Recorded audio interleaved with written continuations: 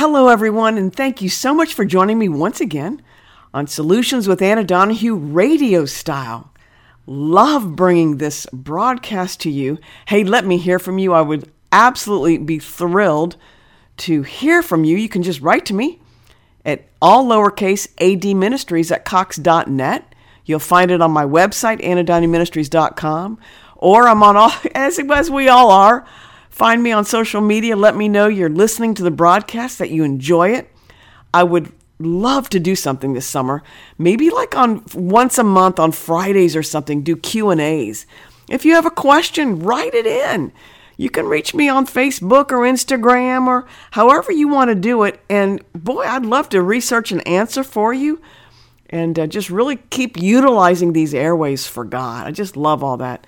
All kinds of things happening, and oh my goodness, in our ministry. I think you would love knowing, unless if you haven't been on social media, I've written a children's book that is doing very well. I'm thrilled about it. It's called Did You Know? And you can find it at Barnes & Nobles. You can find it on our website, Amazon.com, all over the place. It's in many stores in here, the southeast of Louisiana. So that's happening. I got meetings everywhere. We'll be doing a thing called Spiritual Boot Camp coming up. You can go to the website for that. July luncheon. So we're all over the place. Love, love, love to connect with you if we haven't already. But let me pick up from yesterday. Psalm 18, verse 29. David is saying, by my God, I can run through a troop and leap over a wall. And if you study that out, this is not only is it the third longest psalm in the book of Psalms, but it's David just at this time of his life pouring his heart out in thanksgiving to all that God did in his life.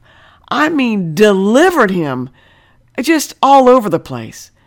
So he opens Psalm 18 with these 9 titles of God. Now, the reason I want you to have this is these are for you to call on God as well.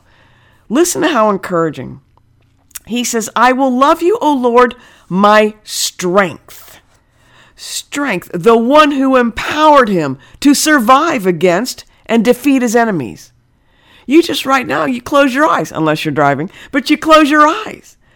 I will love you, O Lord, my strength. And you say it back. You're the one who empowered me to survive.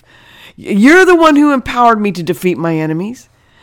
Number 2, David says in this very same Psalm 18, verse 1, Lord, you are my rock, a rock indicating a place of shelter, safety, and a secure standing. David is saying, God, you're my strength. You're my rock. He goes on, God, you are my fortress. Folks, for you, for me. God's our fortress. He's a place of strength and safety. Have you noticed out there the world's pretty weird out there, folks. You keep your eyes on God. I feel like that's a word for someone. You get your eyes back on God.